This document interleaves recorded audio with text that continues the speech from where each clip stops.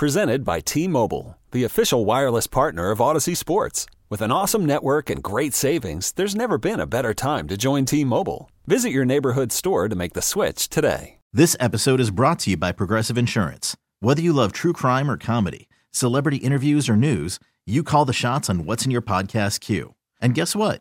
Now you can call them on your auto insurance too with the Name Your Price tool from Progressive. It works just the way it sounds. You tell Progressive how much you want to pay for car insurance, and they'll show you coverage options that fit your budget. Get your quote today at Progressive.com to join the over 28 million drivers who trust Progressive. Progressive Casualty Insurance Company and Affiliates. Price and coverage match limited by state law. I mean, every game from here on out's big. Tonight was a big game.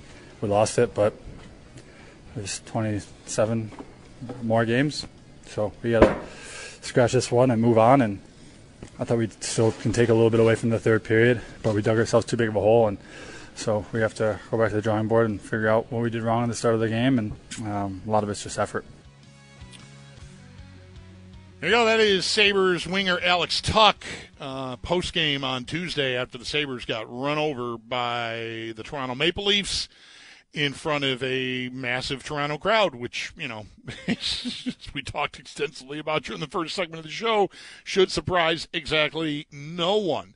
Thanks for tuning in today. I am the Bulldog. Nate Geary is in for Mike Schopp, but had to step out of the room for a few minutes, but he'll be back for the rest of the afternoon, along with Zach Jones. Lines are open at 803-0550. You want to get in on the conversation here. We're starting on the Sabres. We'll get into some football in the 4 o'clock hour. Mike Giannitti, who runs the salary-intensive website Spotrac, will be with us at 4 o'clock. And we'll get into the Bills and Tremaine Edmonds and Poyer and then all the rest of it. At that point, 5 o'clock, we'll get back into hockey. Joe Yerdon now he's been covering the Sabres and the NHL now for Bleacher Report. He'll be on at 5 with us. And then at 6 it's Sabres pregame because another game tonight, another one tomorrow. And I should mention, like I asked as we went to the break there, you know, how would you? I saw Jeremy White from our morning show here on WGR tweet this morning. Would you consider the season, like if it ends like this?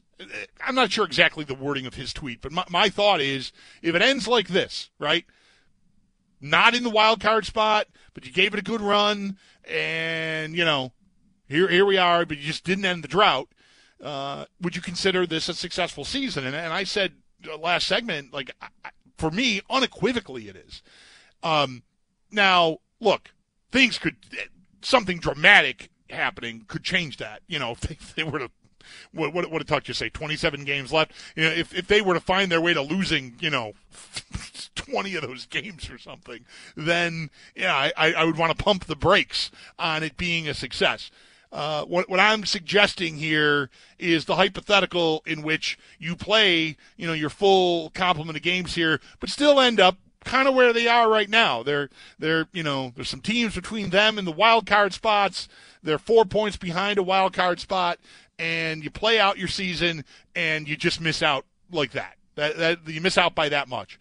I think if that sort of scenario plays out, like they don't bottom out and just fall apart down the stretch here, then I think you're talking about undeniably a successful campaign.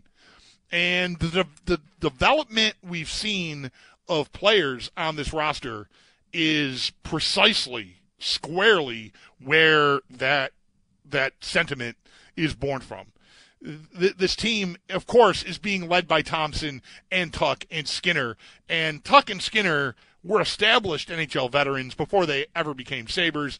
Thompson has ascended to becoming a superstar. So I guess Thompson developing further to the point where he took the step from becoming a nice scorer last year to superstar level player is more development. But like Tuch and Skinner, I don't know about development there. But when it comes to Dahlin and Cousins and Quinn and Peterka and Owen Power and Matthias Samuelsson, I mean, I think you're all about development and progress. And Peyton Krebs is another name Nate mentioned during the last segment. And, you know, they're all not on the same they're not all progressing at the same speed. You know, some of these guys like Dahlin and Cousins should be further ahead than Quinn and Peterka. and Krebs. They've played more NHL games. They've got more to work with. They are, the experience that they've had, helps them progress. But you look at what you're talking about on this roster with a superstar number one center, which who exactly saw that coming? Raise your hand. Be honest. No one raise your hand, okay? Dahlin is a Norris Trophy contender. I don't know whether he'll be a finalist for the trophy this year. It might depend on how he finishes up. He's been stuck on 14 goals for a little while now, so it'd be nice to see him get that jump started again. And maybe if the Sabres stay in the race and contend for a spot, he'll continue to get attention in that way, and maybe he will end up being one of the finalists for the Norris Trophy. But whether he makes that list of 3 or not, that is where his career is now. And that happened over the course of the back end of last season and into this season. He has become everything you could want him to be when you drafted him 1 overall a few years ago. And that is a success. Dylan Cozens is, 20 goals, 28 assists. Nate said he's going to be a 30-goal scorer. I mean, we'll see. He's tracking close to that. That breakthrough and locking him up contractually after this is a success. Quinn and Peterka are a little harder because, you're not talking about leaps and bounds as far as the strides go. 9 goals, 23 points for Quinn, a little more modest for Peterka, 7 goals, 19 points. The thing about them is that they're getting this year out of the way, and the team is still contending for a playoff spot. And they are playing, they're playing somewhat important roles. I mean, they're under 14 minutes a night, so it's not like they're being leaned on. They're kind of being babied. But that line, which has recently been broken up, has at times looked fantastic this year. And I think while it's uneven and the progress isn't always steady and there's prolonged goal-scoring slumps, and maybe the press box or Rochester is a thought some fans would have, and maybe even the organization would have, the bottom line is you don't have to have a year where you score, 9 and 7 goals, but it's not uncommon. So to me, their development is on track. I think they, to me, look like they will eventually be impact players for this team. And that is happening in part because they're developing this year in the NHL, getting this experience that I think should make them better next year and moving forward. Owen Power looks fantastic and is playing fantastic. Doesn't just look fantastic. I think he is an impactful player on their blue line. And that's not a surprise. I think the signs were very positive last year when you saw him in a short stint at the end of the year. And to me, to have that number of players that are, and I even mentioned Samuelson, who has had, I think, a pretty tough go recently, last handful of games or so. But I think, again, still is a player that I think moving forward is, like, to me, you're locked in to him. I mean, you are contractually now. Him, Dahlin, Power. We'll see about Jokiharju and how they piece together the rest of their D pairs moving forward. I don't think everything else is necessarily in pen permanently, but I think Power and Dahlin and Samuelson obviously are. And that is a success. So even if you fall short, I'd say, of the goal that, well, I don't think it was necessarily the goal going into the year, but it's become the goal, end the drought, get a wild card, get in the playoffs. Let's get some postseason hockey. It's been, forever since we've had it. It would be really great to reach that. I think there is room, considering where the Sabres started from, to look at this season as successful, even if they don't make it to the playoffs. And the way to do that is to do what I just did. Look at the roster and assess where these guys are individually in their development and what they mean to the collective moving forward. And I think you'd really be missing it if you don't consider that a massive positive and thus a success. Like, I know, like, what's the best thing to say back to that is, well, you're a loser if you think missing the playoffs is a success. Like, okay, I know.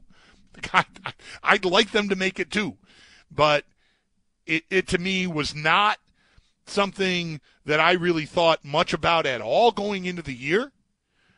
And if they make it, to me, I'm at like bonus round, you know. And that doesn't mean I won't be disappointed if they get run over tonight or tomorrow night again in Florida, or go on a prolonged slide here, which I don't mean to be forecasting, but they have only won 2 of their last 7, and so they're going to have to kind of right the ship here.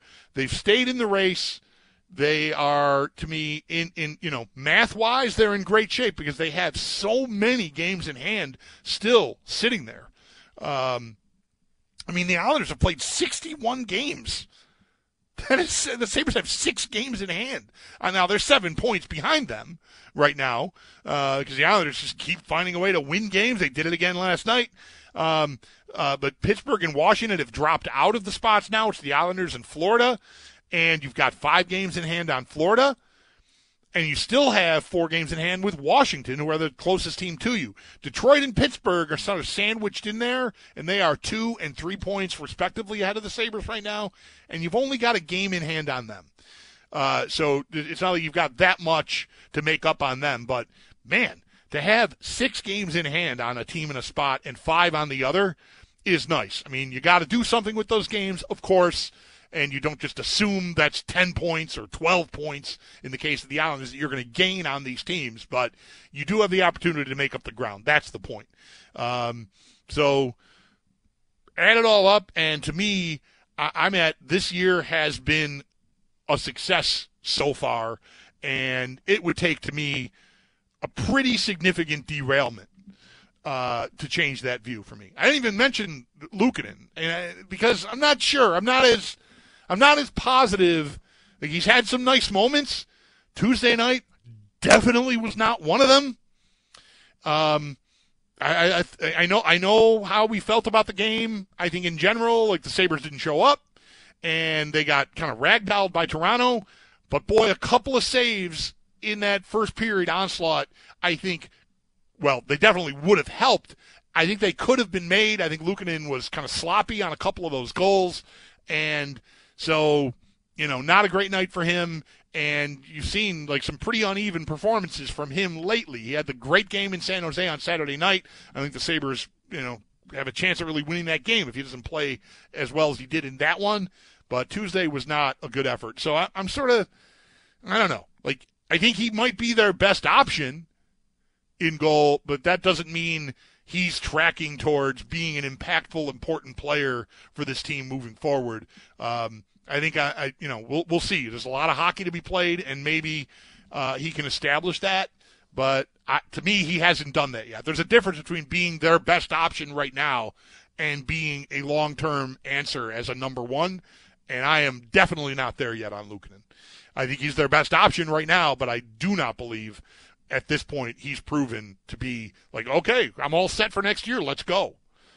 Maybe he can earn that as we play out these final 27 games. 803-0550 is the number if you'd like to get in and on board with the program today.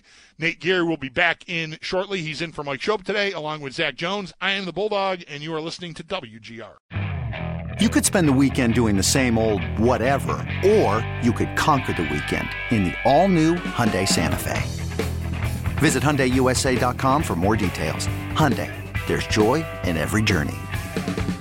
This episode is brought to you by Progressive Insurance. Whether you love true crime or comedy, celebrity interviews or news, you call the shots on what's in your podcast queue. And guess what? Now you can call them on your auto insurance too with the Name Your Price tool from Progressive. It works just the way it sounds. You tell Progressive how much you want to pay for car insurance, and they'll show you coverage options that fit your budget. Get your quote today at Progressive.com to join the over 28 million drivers who trust Progressive. Progressive Casualty Insurance Company and Affiliates.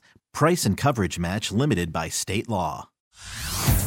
Hey everyone, Boomer Esiason here. The NFL Draft is behind us and your favorite team is now gearing up for week number 1. The free Odyssey app puts you right in the middle of the pro football conversation with the biggest sports radio stations from across the country. The local voices who know your team the best, giving you their unfiltered takes on the current state of your squad. It's always football season right here on the free Odyssey app.